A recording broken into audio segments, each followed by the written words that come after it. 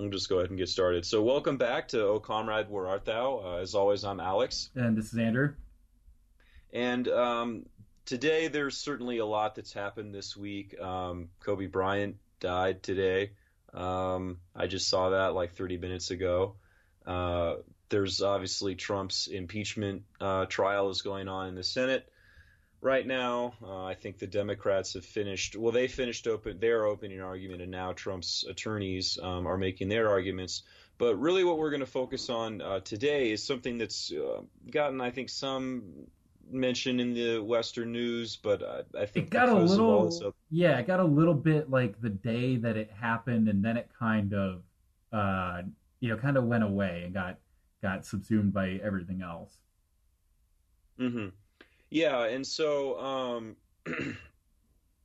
so what's going on is Putin is proposing changes to the constitution of the Russian Federation, and it's very clear that these changes will allow Putin to stay in power long after he is done being president. So to sort of put Mm-hmm. this into some perspective, like the United States Constitution, the Russian Constitution prevents somebody from serving more than two consecutive terms as president.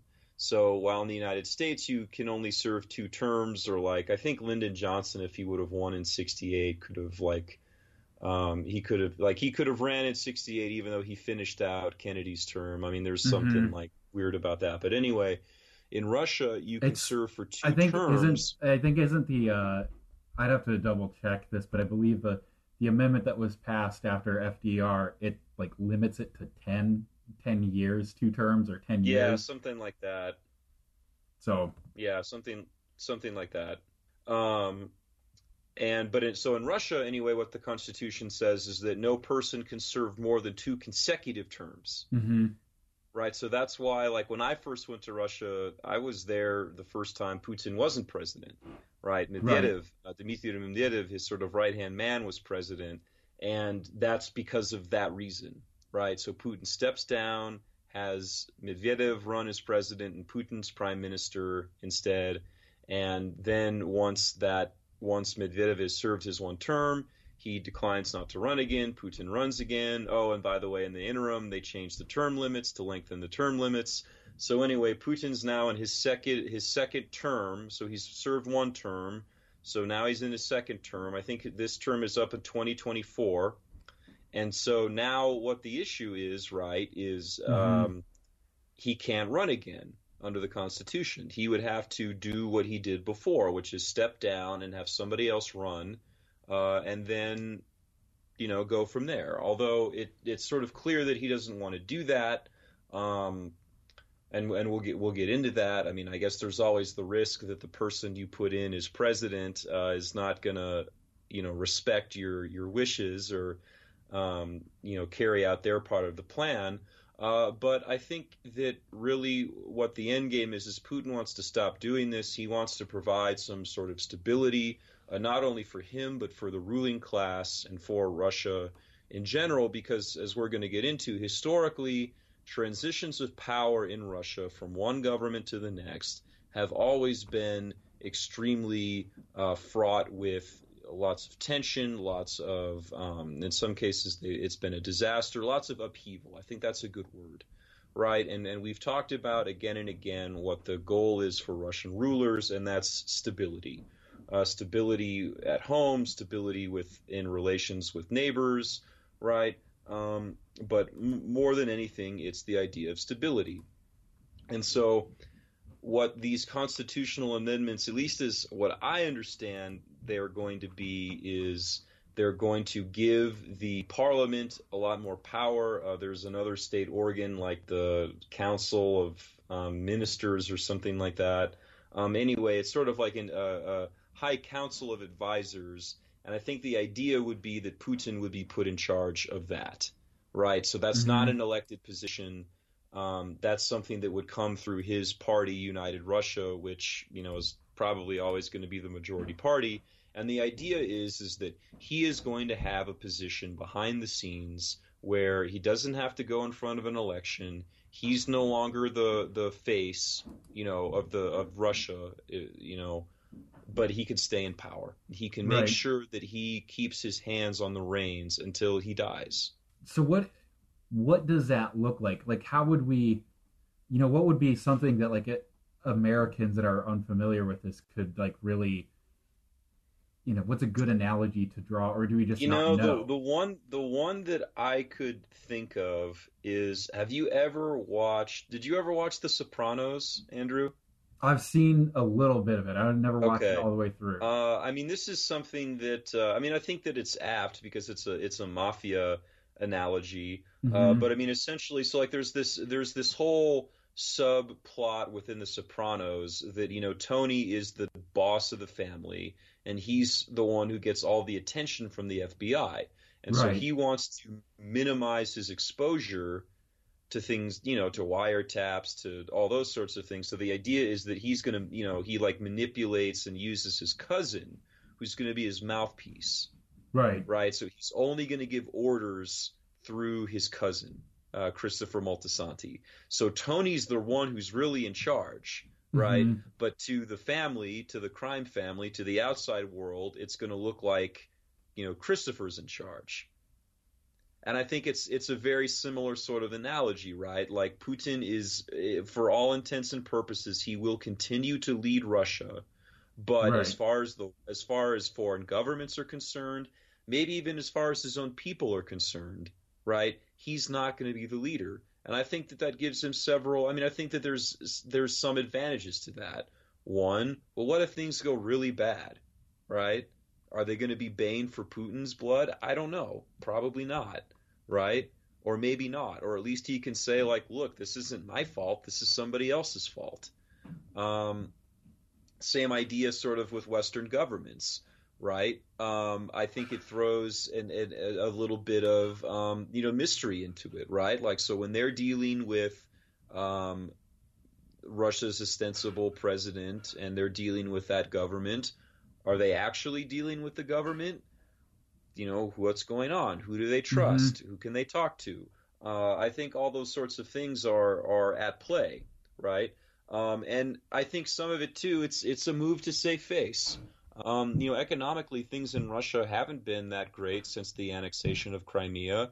There are deep structural problems within the Russian society, within the Russian state, within the Russian economy, and they're going to need to be dealt with on one level or another. And I think on some level too, this is another way for the power structure to undertake dramatic reform while limiting the blowback to Putin personally. So okay, this is that all makes sense, except the problem is if we all kind of know that Putin is still going to be you know, the Don, the Right, Godfather, sure. even though if he's technically not the one, signing the papers, um, doesn't that kind of defeat the purpose of it? I don't necessarily think so, because it's sort of, he doesn't have to be the face of this, right? Like, Hmm. if things go bad, he's not going to be the one getting on TV and telling everybody this. Right. He's not going to be the one who has to interface with foreign governments. And I mean, I think the other thing, though, I think more than anything, what he's really worried about, right, is every time he runs for an election, that's a referendum on him, Right. right? Okay. Yeah. And now he doesn't have to do that. And I do think that there's, I think that another element of this too is that there are some Russians, or I think there are elements within Russian society, that if he were to, like at the last minute, amend the constitution to allow for a third term, which he could do, right? I mean, let's keep that in mind. I mean, with their process, um, he doesn't, it's not like the United States where it's almost impossible to amend the Right. Constitution, especially in a hyper-partisan environment. It's not like that at all. Like, he already had them amended once to extend the term limits for a president from 4 to 6 years, right? Hmm. So I mean, he could, if he wanted to make the play of, let's just get rid of term limits, he could do that, right? I think this is the smarter play for him personally, though, right? Because it takes him behind the scenes. So he still is in power. He's still getting, he's still in control of the state apparatus, but he's not front and center anymore. And I think on some level too, like we talked about Surkov, and we talked about confusing Yeah. people as to what's really going on. And I think this is just another element of this. Because, certainly we can speculate that, really what Putin's doing. And of course, all the media I've seen says exactly what we're talking about, that, he's going to stay firmly in control. He's just going to be more behind the scenes. But it gives that element of plausible deniability. Right. And I think another element of it too is, and again, we'll talk about this, but when you have a state, right, or when you have a political party, as the American Republican Party is right now, that is essentially I don't want to say like a cult of personality, but so heavily invested. Let's say this, so heavily invested in the persona or the personage of one person. Mm-hmm. What happens when that person's gone? Right. Right. And so I think one thing that Putin especially fears, right, and this again would probably make him a good mafia boss too, is okay, let's say that he does what we mentioned earlier, and he says, okay, I'm just going to get rid of term limits. I'm firmly in control of the state, so yeah, I can always make sure that I win an election, and I'll just stay here until I die. I mean, sure, he could do that, but I also think that this is a guy that cares about his legacy, and when he dies, right, if he has not named a successor, or even if he has, it could be essentially like, what you see in like Goodfellas or something, or like Donnie Brasco, Mm-hmm. like a mob war. You're going to have different factions of the government, because there's the security forces, there's the more liberal-minded, economic branch of the government. There are these oligarchs out there that have billions of dollars, and they're all going to want to make sure that their interests are looked out for. And that's not always going to mean the same person, right? I mean, Putin, over the course of nearly 20 plus years, right, has done a very good job of bringing all these disparate elements under the same power structure. And in many ways, like, it's bound together by his person. So when he goes, that's it. But this is, I think, a way to sort of avoid that, because he can step down, he can appoint, he can nominate his successor, whoever it's going to be. That person can sort of start to assume the Putin role of controlling this, huge network of patronage, of power and whatnot, and you can transition that way, and you avoid Mm-hmm. sort of the bloody conflict that could occur. I mean, I think that's what the ultimate objective is. So, what does this mean for? And I know that's it's almost an Sure. impossible question to ask, but like, what is if you're a normal working Russian person in Russian Hmm. society, how does this meaningfully change your day to day life? Does it? Doesn't it? Like what? I mean, what changes for you, I or I can't mean, you say?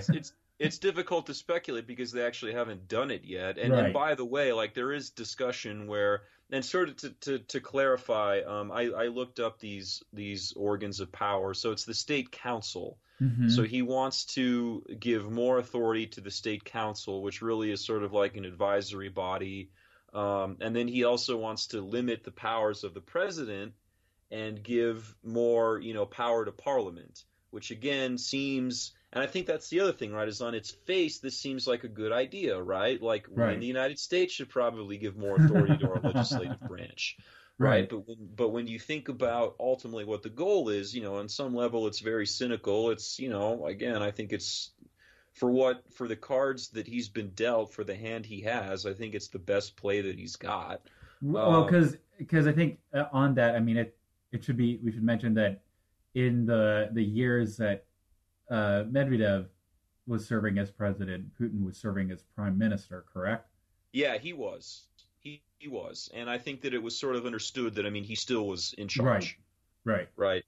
And I mean, I think the other interesting thing about this, now that I think about it, is by wanting to weaken the presidency, right? I mean, he's going to make sure that his successor is, Can't shut him out.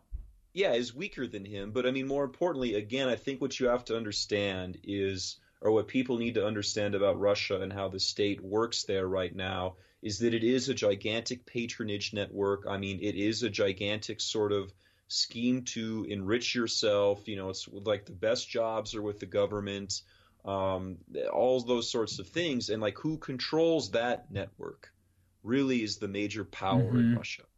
And by, yes, he will no longer be president. He will no longer have that sort of power, but he will control the most important element of the Russian state, right? And Right. that's something that's been true from, going back in centuries of Russian history, right? I mean, Russia, the post-Soviet countries, to some extent, I mean, like the Baltics are different, but like, Ukraine, Russia, the Central Asian countries, I mean, what they're going through right now, I mean, especially Ukraine, is this transition away from where governance is a sort of, let's just say, like, I mean, it's not always a face-to-face business, but it's like a people business, right? Like, I mean, yes, there's bureaucracy. Like, yes, there are those things that exist, but the only way to cut through it and the only way to actually effectively govern is to know people, Mm-hmm. is to, engage in graft and things like that. And so, I mean, that's the real state here. That's the state that he's going to remain in charge of.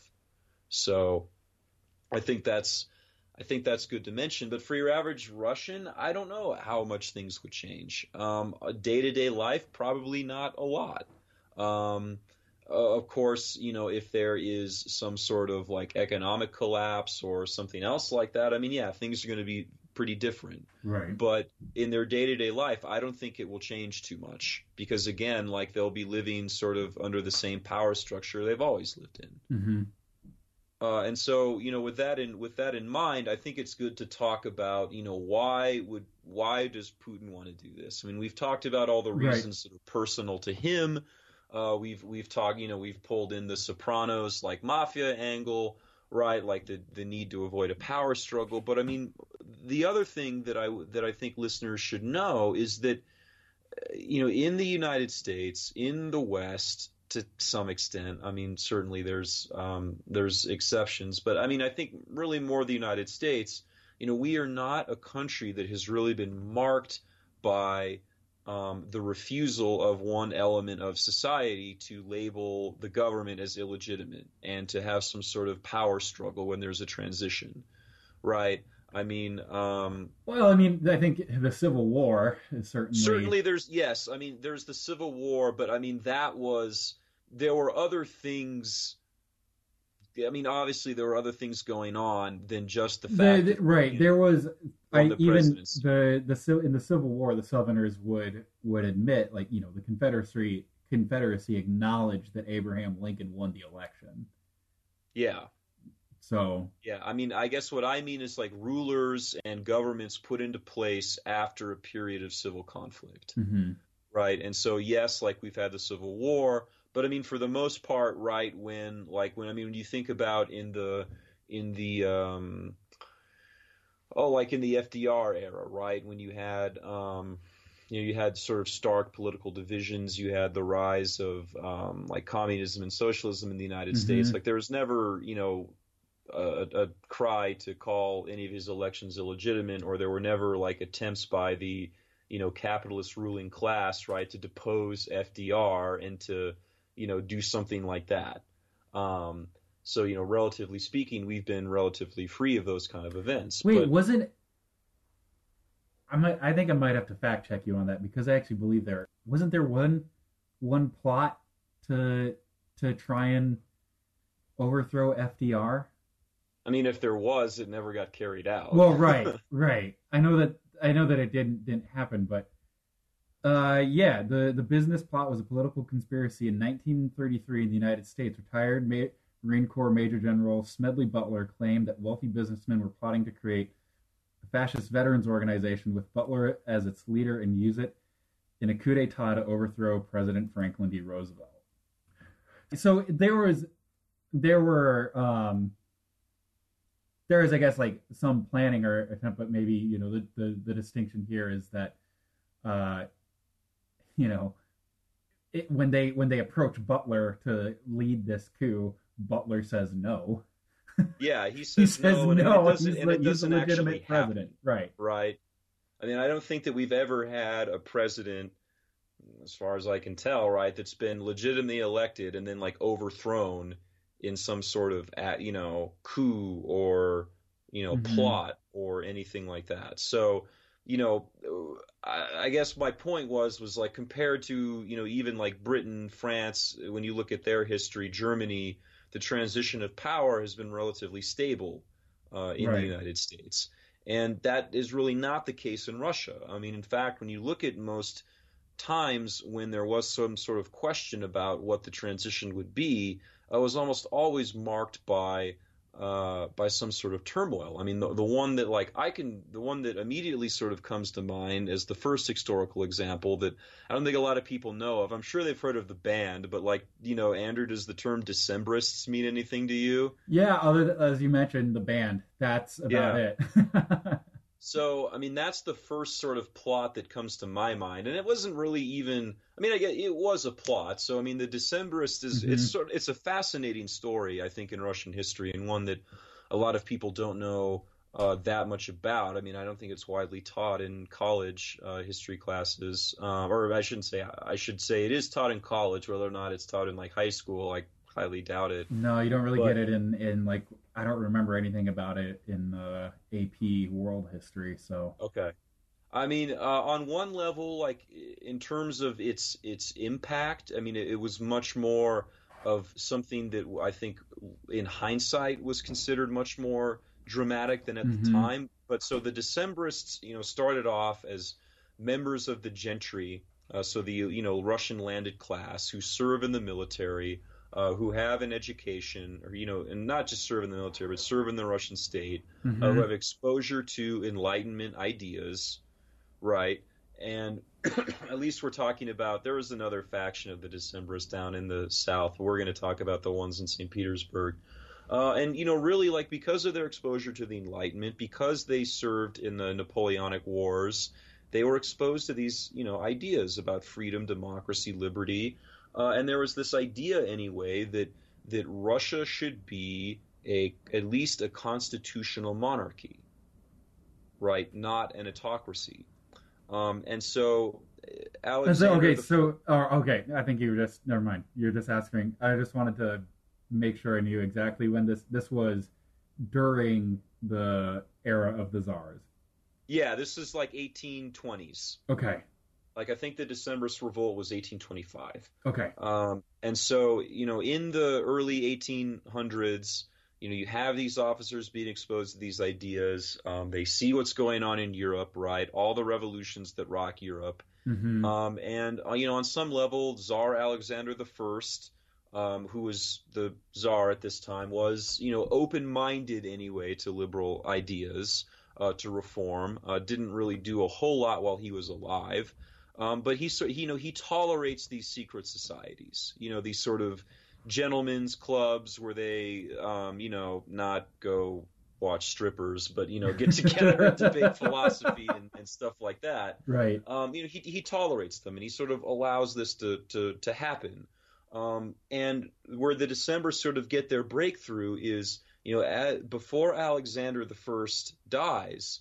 Right, so in Russia it's primogeniture, so the oldest brother is going to be the next in line.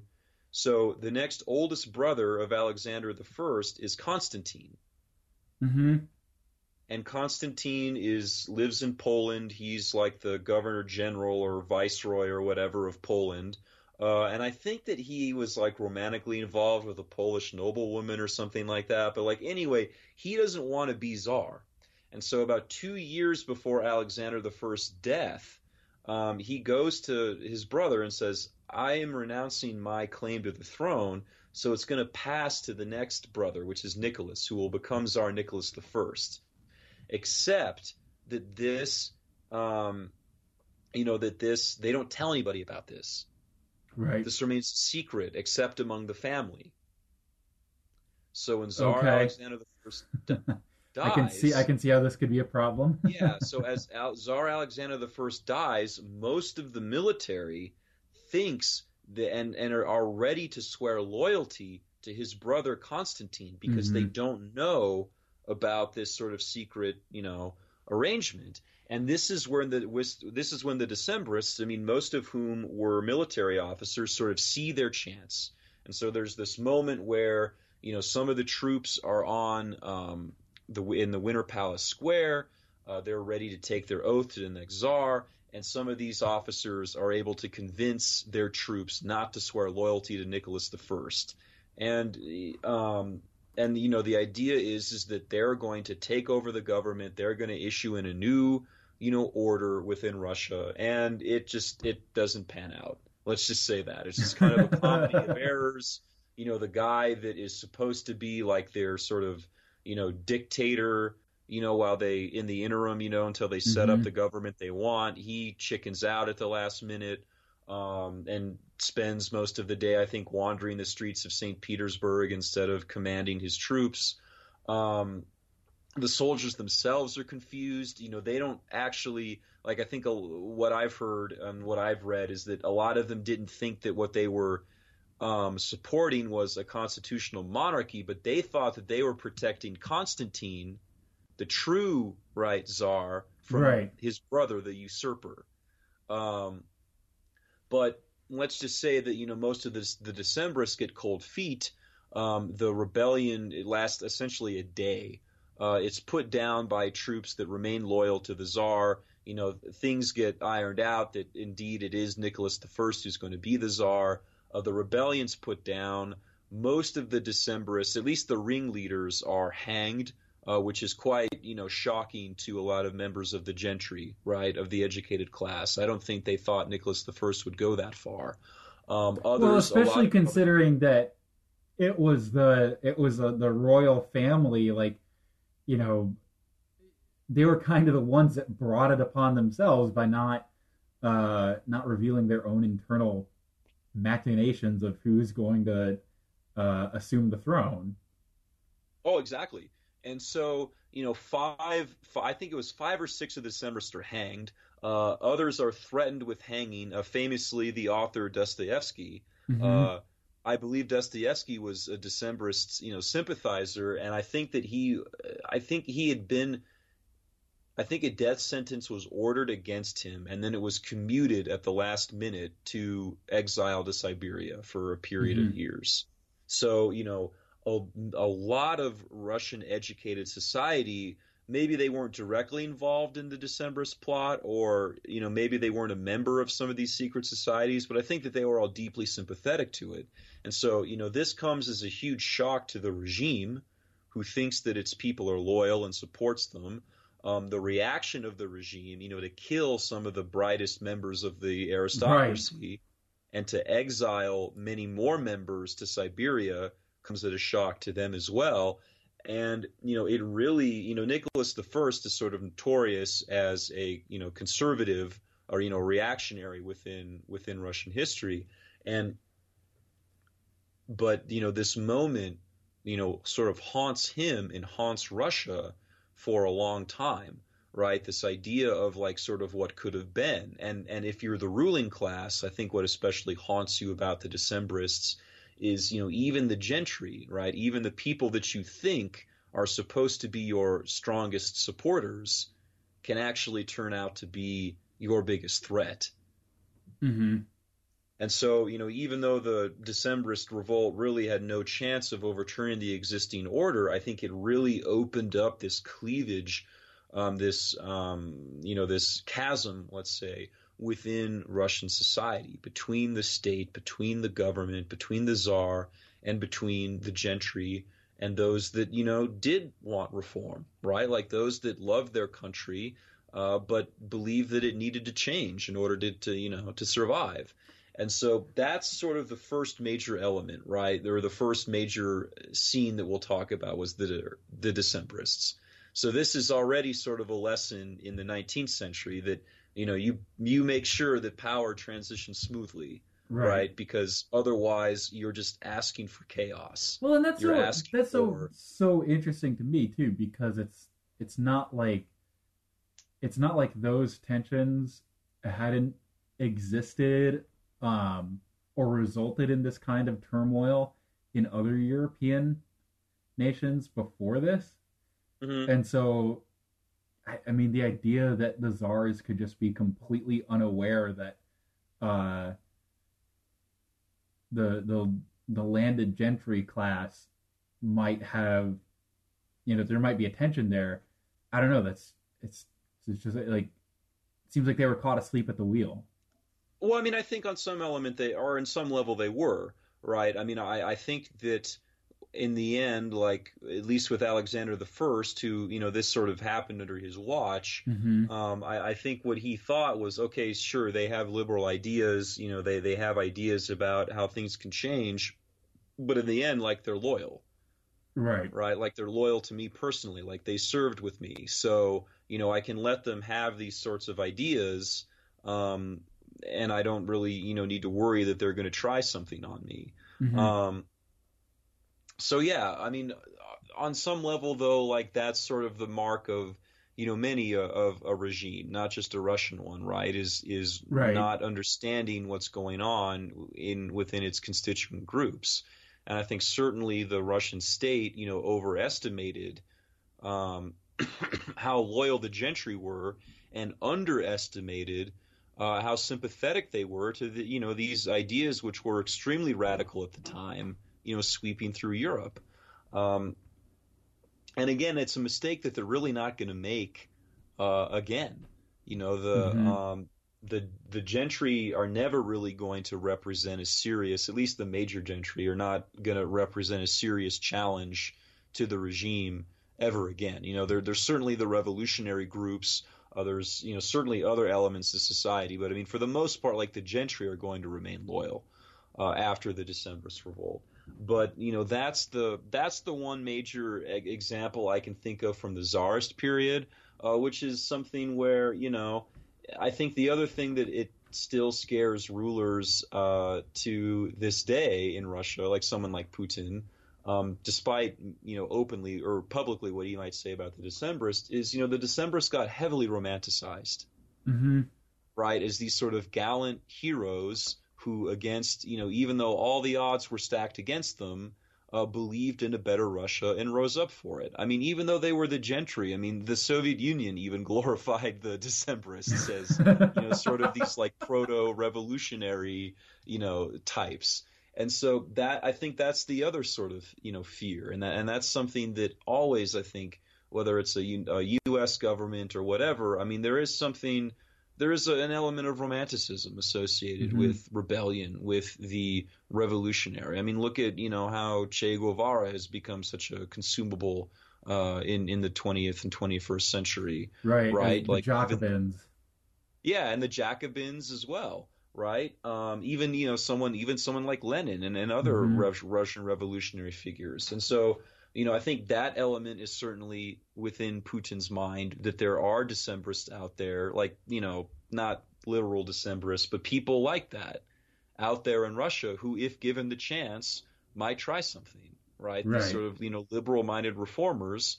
And then the second and we'll sorry for the poor segue, but I mean the second transition that I'm sure Putin is thinking of is what happened to Nikita Khrushchev. And I think I've said this before, like in Russian his name is Khrushchev, but it's just completely different in English. So to avoid confusing people, I'll keep saying Khrushchev.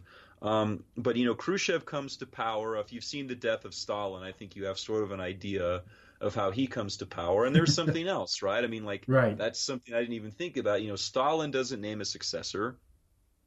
He dies suddenly, or at least I should say not. Yeah, well, suddenly and unexpectedly. There's a huge power vacuum between Beria, Lavrenti Beria, who ran, it wasn't the KGB, it was the NKVD, who runs the secret police, Khrushchev on the other. Khrushchev is sort of able to win over like Zhukov, the main general in the Hmm. military, to his side. He's able to win a few other party members to his side, and basically beats the Beria camp. And Beria is like literally taken into a basement and executed with like a general shoots him in the head with a pistol, and that's the end of that. Which he had it coming. I mean, he Yeah, was well, a yeah, he massive was a piece of pretty shit. horrible human being. But Khrushchev becomes the general secretary. He becomes the premier of the Soviet Union, and he's a very interesting figure within Soviet history. But he launches on what his detractors will call like his harebrained schemes. One of which is to plant tons of corn in the Soviet Union. Corn in places where you shouldn't be growing corn. That's a disaster. So they're facing, food shortages because Hmm. of that. He tries the Virgin Lands Project, which we talked a little bit about with the death of the Aral Sea. So the Right. Virgin Lands Project was to get like Slavic, peasants and farmers to move out to Central Asia to all this, quote unquote virgin land that they were going to, make arable. Also Oh, a all this, disaster. all this land. It's virgin land because nothing had ever been planted on it. Yeah, and It and turns out, when you need to divert whole rivers from yeah, where they're supposed to go, turns out nothing yeah, has ever been planted on it for a reason. yeah. So also like a bad idea. You've everyone I think knows about the Cuban Missile Crisis. Also something that deeply disappoints and troubles the inner circle within the Soviet Hmm. Union.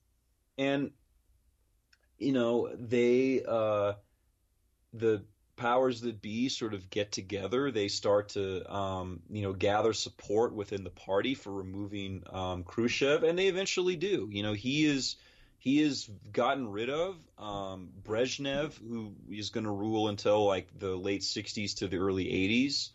Is put in his place. Someone who's going to adhere to what the members of the party want. And Khrushchev is not executed, so I mean, I guess he had that going for him. He didn't get Beria's fate, but he is basically made like, he's what's the expression? Like he's PNG'd. He's like persona non grata. Right. Uh, and he basically becomes a non-person within the Soviet Union. Even though he did oversee some pretty tremendous achievements, right? I mean, Yuri Right. Gagarin, Sputnik, the space program, um, all those sorts of things occur under his reign. But he's almost completely forgotten, That's right? interesting because he's always so like the thing that's associated with Khrushchev for me is the de-Stalinization and kind of Yeah. liberalization of Russian society under Well, him. yes, and like he was very widely admired among intellectuals because he instituted what was called the thaw, like Khrushchev's Hmm. thaw. So that was an ease up in censorship, and that's when a lot of that's when some of Solzhenitsyn's first books were published, was in Khrushchev's 1950s. Art was given, people were given more artistic freedom. And yes, like he does put a more, I mean, I think in the end, right, I think you're correct, Andrew, that like his biggest, one of his really biggest achievements was at least trying to, now it didn't always work out this way, but at least trying to conceive of a socialist society that did not have to rely on violence, Hmm. right? That did not have to rely entirely on compulsion, and did not have to rely on the cult of personality. And I mean, and he tried with that. He did, and I think he's sort of I mean, I don't want to make it sound like he was a completely nice guy and innocent of everything, but I mean, he really did, I think, have this belief that that they could make the Soviet Union into something more humane.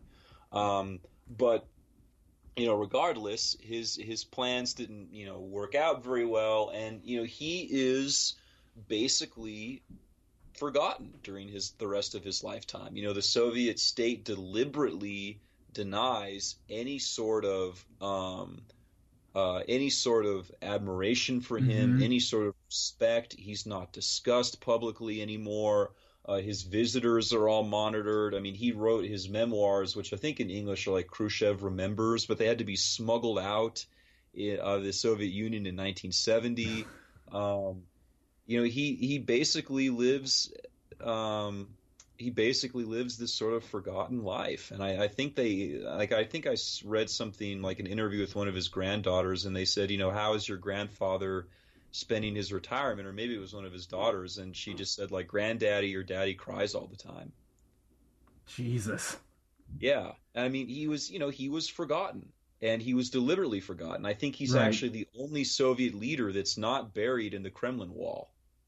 Wow, that again, that is just so, it's interesting because again, like looking at it from the American lens, you mentioned um the Cuban Missile Crisis, but there are a lot of key points and high tension points in the Cold War where Khrushchev was he was in charge.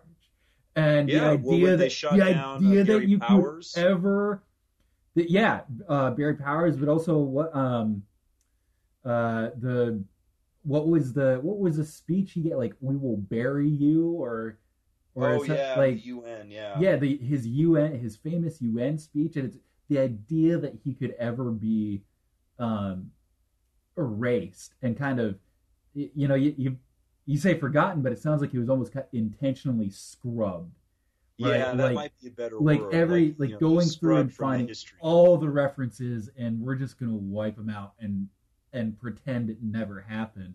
And that idea it's almost absurd and hard to think about and conceptualize. Hmm. Yeah, no, I mean, it is. I mean, it was something they certainly tried to do, and I think, post Soviet Union, and even, even I think beginning after Khrushchev's death, and I think in the early 70s, I Mm-hmm. think there's an attempt to rehabilitate him because he's dead. But I mean, again, like I think that the takeaway that someone like Putin might have for Khrushchev is, look, if I step down, like this is what could happen to me, Right. is the person, someone else could step in, and all of a sudden, like, I'm nobody anymore. And Especially even if you like, step down like in controversy yeah, or in even a slight amount of shame. yeah, or like during an economic downturn, or Right. something like that. And so I think that's another thing to keep in mind. And again, like, it is sort of amazing, to go back to Khrushchev, is you really can't. I mean, that's, I guess, one of the beautiful things about history is you can't control where it goes, Mm-hmm. and you can't control what future generations are going to think of you. But for someone like Khrushchev, I think, to think, I stood over this, Soviet sort of empire, for lack of a better term, shepherded it after the death of Stalin, made it into continued its ascent as a global superpower, and then they treat me like I'm nothing, you know. I mean, I think that that's definitely in it's that Putin's mind. it's that meme, Alex. I don't know if on like Reddit or Twitter, like the "Am I a joke to you" meme. Yeah, pretty much. I have seen that, and so yeah, that's another time in Russian history where um, a ruler did not stay until he didn't die in office, or wasn't like killed in a Hmm. revolution or whatever.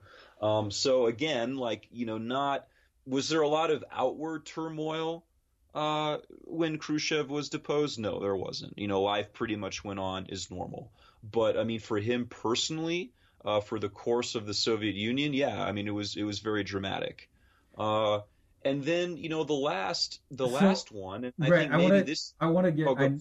I want to stop because I know the last one you wanted to speak about was Yeltsin, but Sure. um, and we talked a little bit about this beforehand that you don't necessarily think it's quite fair to include him just because of the circumstances were so extenuating, but there is a little bit of that with Gorbachev too, and Oh, there certainly is. Yeah, and and I was and thinking that as we kind were of talking, we could talk. inward turmoil. Um, I've mentioned it. I've mentioned it before, but that Meeting Gorbachev documentary with um, with Herzog, and just the deep and profound sadness that Gorbachev shows as to how he is remembered in the former Soviet Union and in Russia, and it just that he is remembered for being the one to lose the empire and to lose the Soviet Union, and all of his other accomplishments and everything else and every other bit of good that he did is completely forgotten. And I don't know if it was necessarily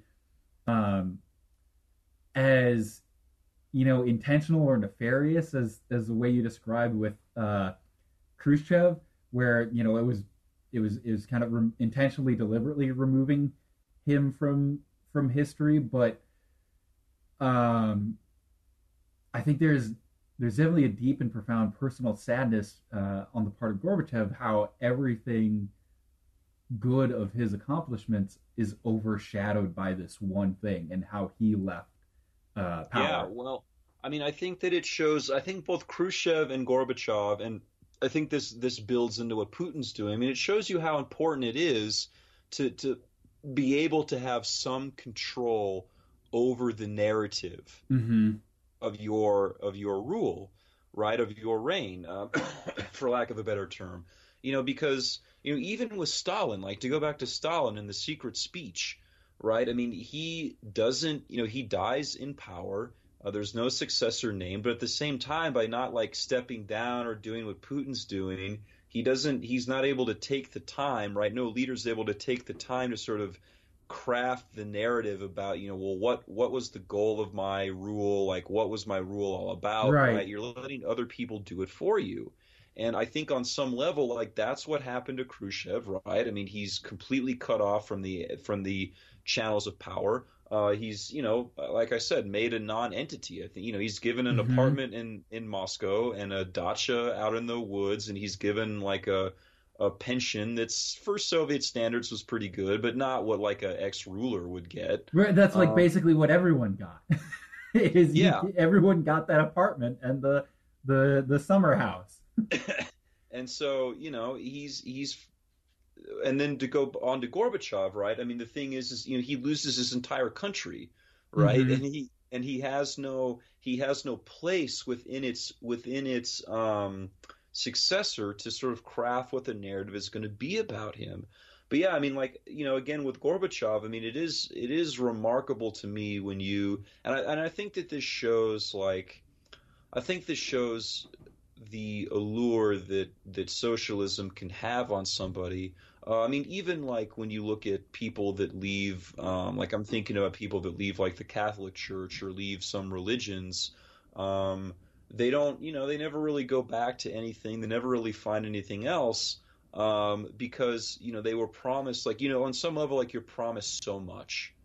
Right. Like, I mean, if you look at what the promise of like a religion is, like, especially something like Catholicism, right? Like love, like, the forgiveness of your sins in the end. And I mean, I guess we could lump Christianity in with that, as sort of one, right? But like the forgiveness of your sins, everlasting life. If you stop believing in that, what else is there, right? I mean, how do you find something that is comparable to that? And I think on some level, like socialism is something very similar for a true believer. Like if you really do believe that you're constructing a heaven on earth, or if you really believe that history is moving in a certain direction, and then all of a sudden you stop believing that, well, what compares to that? Mm-hmm. And I think with Gorbachev, what is so, and on some level Khrushchev, I think as well, is this deep-seated belief that they could change the world, that they could build, social, like real socialism in our time. Right. They were true believers. Yes, exactly. And so when that collapsed, when that failed, what were they left with? Gorbachev, I think, did better than Khrushchev. I mean, he has his wife's foundation. He's sort of a continuing voice for world peace. He's got the Pizza Hut commercials. Yeah, he has the Pizza Hut commercials from the 90s. But he's a man who always, I mean, when he does finally pass away, I mean, I think that like he should be remembered as someone who, had lofty ideals and tried to Hmm. live up to them for his entire life, like no matter what happened. Um, but so yeah, I mean, there, that's certainly part of it too. Like, going back to Putin is this idea that you don't want to be the guy who's selling Pizza Hut in the West, or you don't want to be the guy that everyone is like, he's a has been, or like he's a Right. what could have been. And that I think is part of controlling the narrative, right? So by staying on in power, by making sure that his party stays more firmly entrenched, he can at least better guarantee, because I mean, nothing in this life is absolute, but he can at least better guarantee that he will be remembered in a way that Khrushchev was not, right? Or in a way that Gorbachev was not. Right. Um, but then, finally, I think the transition that hangs above him more than anything is, even his own transition to power, right? So like, we one of our very first episodes, we talked about how bad things were in the 90s under Yeltsin. Hmm. And how, Yeltsin was like this weak leader, and how Russians, yearn for somebody strong to be in charge. And, Yeltsin appoints this young guy who was head of the, well, young at the time, young guy who's head of the KGB. I mean, no one had ever really heard of him before. Um, and he, embarks on this quest to sort of centralize the Russian state. In many ways, achieves that. And, now what's the question for this guy, Putin, as he faces his own twilight? He doesn't want to be I mean, I don't think he's going to be a Yeltsin, but, certainly he doesn't want somebody to come along and undo everything that he's done. And I think he also believes that, more than anything, that Russia needs a strong leader, because that's what let him come to power, was the weakness of the person that came before him. Hmm. Right? If Yeltsin hadn't had all these problems, whether it was alcoholism or needing to rely on the or needing to rely on the West, specifically the United States, for money Right. or Or to get him political elected. support, yeah, relying on the oligarchs for their money and their media, regardless of all of that, Putin saw that and was like, he probably is sitting wherever he's sitting right now, and I'm sure on some level he knows, like, if Yeltsin had been stronger, or maybe if Yeltsin had had a strong successor in the wings, like, I wouldn't be here right now. Right. Certainly, he'd be serving in the government apparatus somewhere, but I think he understands that, right? And Yeltsin too was somebody who, once he was no longer president, people essentially forgot about him. Right? I mean, there wasn't Right. a whole lot no offense to Yeltsin, but I mean, he was somebody who was kind of like a good racehorse, I guess, like, or bad racehorse. He came out of the gate strong, and then he faded. He faded down the stretch. He had a lot of cachet because he stood up to the communists. He prevented speaking of Gorbachev, have you heard of the hardliners coup that Yeltsin helped stop? Yes. I don't know if I'd be able to go Yeah. in depth about, but I Okay. seem to recall that was this when he was like mayor of Moscow or something? Well, Or I think he was head of the Russian Communist Party, right? So there's okay. like, the Russian Communist Party, Ukrainian Social Communist Party. I think he was head of the Russian Communist Party. But anyway, Gorbachev was like on vacation in Crimea. Yes. That's Hell of a time to go on vacation. But these hardline generals fly down there, basically put him under house arrest, and attempt a coup in Moscow, right? Like, send in yes. some, I think they're like paratroopers or This something. is Like, send, this is discussed in the Meeting Gorbachev documentary. That's yeah, like where when yep. Yeltsin stands on the tank, like there's that Yes. Yep, famous that's it. image of Yeltsin standing on the tank. Like, Yeltsin rallies the Muscovites. They, stop this putsch or this coup, whatever you want to call it, because in the end, like, these paratroopers, I think, were not, they were not willing to kill their own citizens to prop up Right. the Soviet Union. And so the rebellion falls apart. The leaders, the generals that started, really don't want to push it to its, bloody extreme. and Yeltsin becomes, he gets this image of strength, right? But then it just slowly like whittles away throughout the 90s, right? As shock therapy fails, the economic transition fails, as the war in Chechnya drags on, as Russia's sort of humiliated when it can't stand up for Serbia, right? When like Serbia is being bombed by NATO. All these things happen. And, right as I was thinking about this, I was thinking about The Dark Knight in that movie, and then when Harvey Dent is like, you either like die or you live long enough die to the see hero yourself or live become long a enough villain. to, yeah. And I think that in the end, what this transition to for Putin is about is like, I'm sure he can look back on 20 years and grand scheme of Russian history, and like putting aside human rights and things like that. Like, I don't want to, make it sound like I'm being a Mm-hmm. total apologist, but it was a relatively stable period in Russian history, right? He proceeded over a great increase in oil prices, which greatly increased the state budget, which did allow them to improve living standards. They hosted an Olympics. They hosted a World Cup.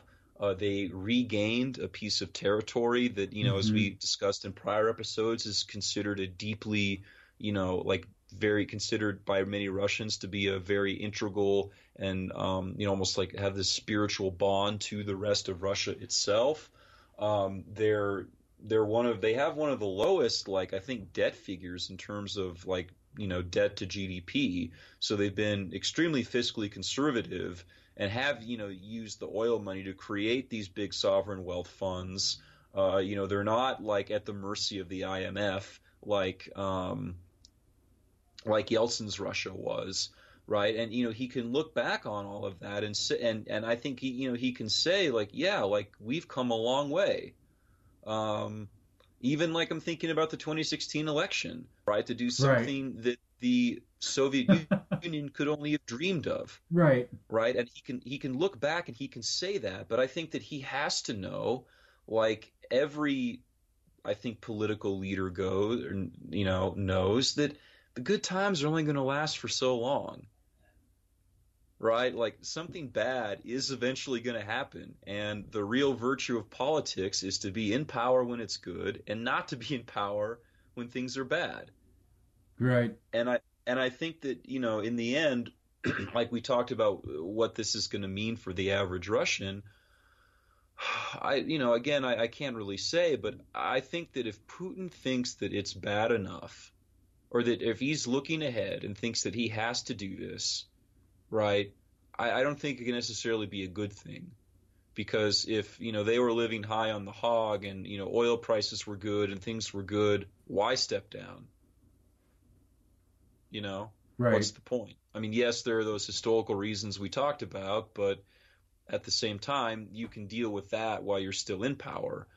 This, to me, I mean, I think it's a couple of things. I think it's those historical examples we talked about, like preparing his legacy, right? Like almost like those Egyptian pharaohs, or maybe I'm making this up, but like how they get to take all their crap with them when they die. So he's already like assembling the stuff that he's going to carry with him, and He's into building his the end.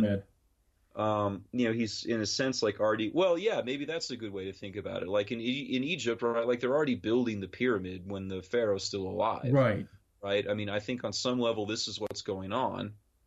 Um, and on another level, I mean, I think he's looking ahead, and I think that he's going to, and maybe this can be our big takeaway, is like, maybe he is going to try to be the first ruler, at least that I can think of in Russian history, that has a fairly clean transition of power, that's not remembered by something like the Decembrists. He's not going to wind up, living, a sort of a broken man living on a bare bones pension in Moscow somewhere, not allowed to see, receive visitors and denied, Mm-hmm. Sort of his very existence.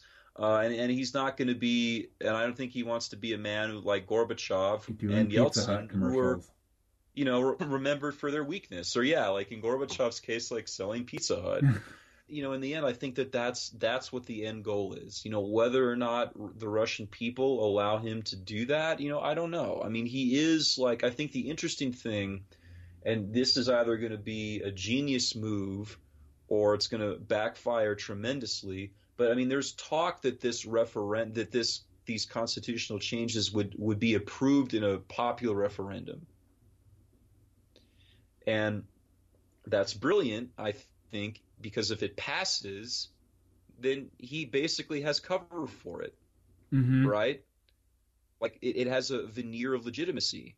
It seemingly has, the approval of the people. If it fails, then I think that can only say one thing, and that it's people are tired of the Putin regime. But Right. if I was a betting man, I'd have to say that it would pass. So yeah, that's where we are. I mean, we're left with this again, this proposition that Putin will be. I mean, that's the other thing that I think he already is, and will be is the longest, the ruler who's ruled Russia for the longest period of time. Longer than Stalin, longer than like Catherine the Great, longer than any of them. That's And that's so pretty wild when you think about all their time as a monarchy, and considering he's only, if you, I'm assuming in that figure you're counting his years as the prime minister, yeah, right? I am. I Right. am. So I mean, it's still Um, only like 20 years. But even then, like if you take out the Yeah. time he wasn't prime minister, it's still like 16 years. I mean, that's still Yeah. quite a long time. And yeah, I mean, I mean, he was appointed, I think, in like late 99. I So, think and by the so. time his term is up, it'll be 2024. So, I mean, there ostensibly, well, there are going to be 24-year-old Russians who that's the only leader they've ever known. Well, it's interesting. So I guess, and I mean, I guess we'll see what happens because nobody Yeah, I mean, we'll see, knows. we'll see what happens. And I mean, I think that it's something, right now, like to put it into context of, what's going on here in the United States is, and again, I don't want to diminish what's going on right now. Like, I don't want to diminish the dangers, I think, of the entire process that's playing out right now. But I mean, I think that when you look at Russia and you look at the United States, I mean, I think it does say something to our system's credit anyway, that at least for right now, like I don't know what's going to happen if Trump actually loses the 2020 election, but that Bernie Sanders and the Democratic Party, or Bernie Sanders, Joe Biden, and the rest are able to run against him, Hmm. and even then, looking back at 2016, I mean, I think this too just shows you what a disaster the Electoral College is. Like I was just talking to somebody today, and I think that like it would do so much good for our psyche as Americans if we can just admit that, hey, maybe the founding fathers didn't know everything there was to know about everything. Uh, but that that it could be possible, right? That there would be a country or there would be an election in which the candidate loses the popular vote and somehow still becomes the president, Hmm.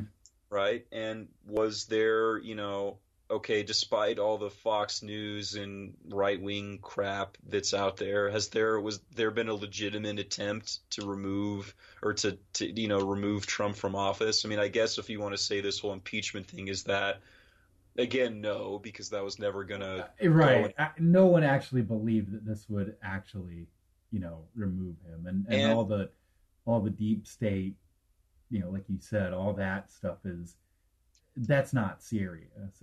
It's nothing as serious as like what the, when we were talking about the business plot against FDR was. It's yeah, nothing like that.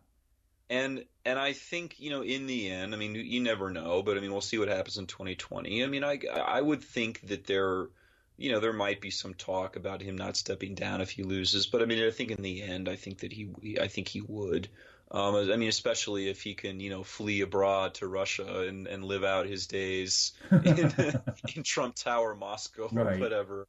Um, but that is the main difference, and that is something to keep in mind, as we move forward. That for at least for an American audience, what I hope you get from this is that on some level we are extremely fortunate to have the transitions in power that we do have, and on the other, I think it gives you a deeper insight into, I would hope anyway, as to why Putin would do something like this, and more importantly, like why does at least one country, Russia, not have the transitions of power that you and I sort of take for granted.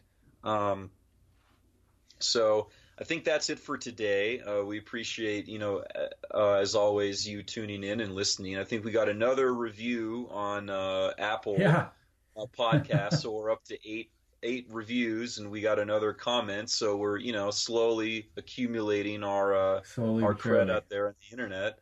But again, we appreciate all of you who listen in.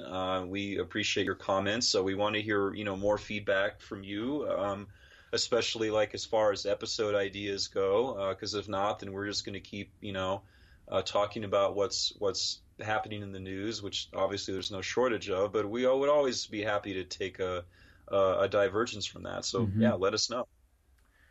All right. Well, thanks again for listening, folks. And any idea, Alex, what next we'll be talking about? Anything? Oh, that's a good question. Well, I mean, at that point, I was sort of thinking that Trump's trial, if you want to call it that, in the Senate might be over by next week. Who knows? I believe so. I think it's supposed to be done.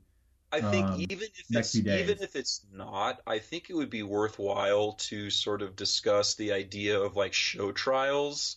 Not that I think that this is like a kangaroo court, right, but it's almost like the reverse, right? Where like I think on some level, if you're Trump and the GOP, you want this and you want the summary acquittal. And because I haven't exactly thought it all out yet, but I think that there's some sort of comparison to be made between what's going on now and sort of the famous Soviet trials in the 30s, where they, brought these people up on trumped up charges, and like everyone was a wrecker. That was a term, like someone who wrecked a factory to, halt the 5-year plans. And I mean, I think that it's worth discussing just in the idea of like not like justice as in like superhero justice or I don't know that kind of justice, but like justice is like a performance, right? Like justice is like a show, because I think there's very much a part of that I mean even lives on in our own system, right? Like with the bailiff and All Rise and all those sorts of things. And so, I mean, I think that it would be interesting to talk about, like, well, what does justice mean? Like, what does a trial mean when the outcome is already completely assured and it's not really even about evidence or, anything like that? Right. And so I think that there's something to be said for that. But at the same time, like, who knows what's going to happen in the next week. So, all right. Well, that sounds good. So thanks again for listening, folks, and we'll see you next week or week after, whenever we get around to it. Yep. All right. Sounds good. All right. Goodbye.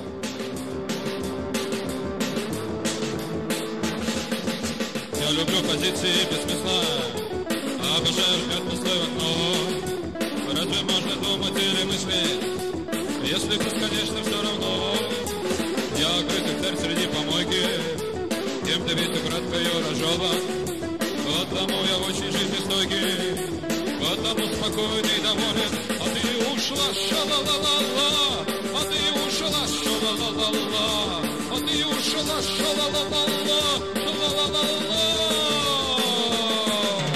Не чихать на всякие пыхтения и до бесконечных разных жар.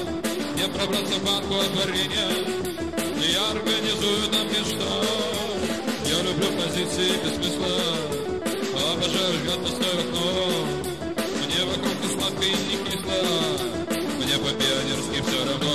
А ты ушла, ша-ла-ла-ла-ла, а ты ушла, ша-ла-ла-ла-ла, а ты ушла, ша-ла-ла-ла-ла.